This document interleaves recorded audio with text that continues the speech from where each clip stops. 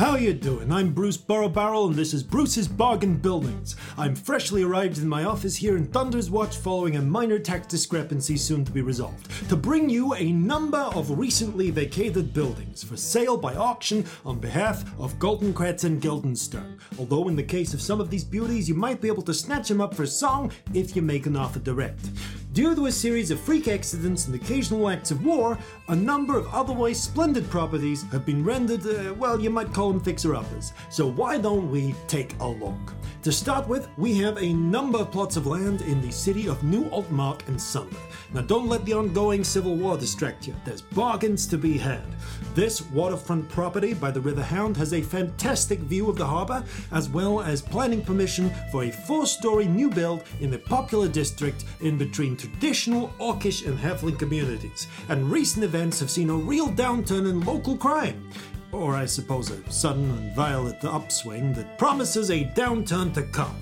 Some work will be required to clear the existing rubble, as the building was gutted by a fireball. But the city has thrown in a highly scenic statue of a crab formed out of local materials at no extra cost. If you're looking for a place in the beating heart of Newmark, why not consider Cardigan House? A converted 6-story halfling luxury townhouse that up until very recently served as the historic home of the Cardigan family, one of the oldest and most prestigious families of the 13 colonies. While reconstruction of the southern and eastern sides of the building will need to be undertaken, there are still 18 bedrooms, 6 surviving bathrooms, as well as some very respectable office space, function rooms, and a fully equipped Cairney-style traditional kitchen. Ample space to fill out underground for the special dwarf in your life, and it even comes with a license to sell alcohol. However, maybe you're looking for more of a continental feeling. Well, don't you worry, we've got you covered. If you're looking for a more rustic setting, we have a number of Jovan properties just itching to be picked up by the canny developer. For instance, the city centre property in historic Alisant, former home of the Alisant Enquirer, until a tragic printing press accident took out the entire upper story. Fantastic for new businesses or those who love open-top housing.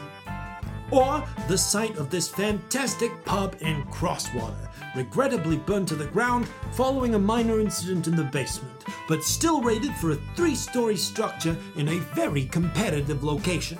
For something more pastoral, we have a site for sale in sunny Pater's March for a treehouse?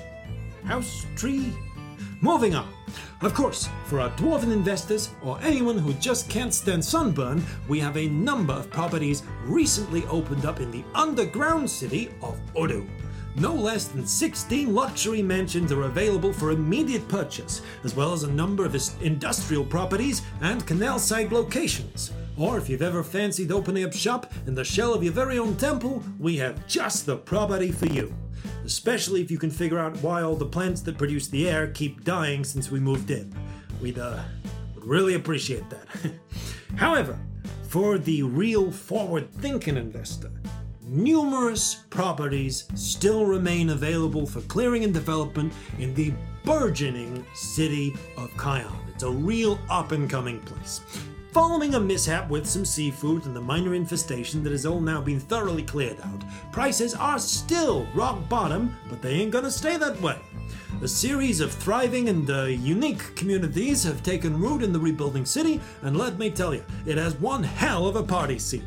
In the northern quarter, you can try distinctive local cuisines influenced by Meadmerish and Bright Hallish expats. You can take in the beautiful views of the cathedral, the colourful residents, and you can check out the night market in the district of Gulltown, where they say you can find anything for the right price.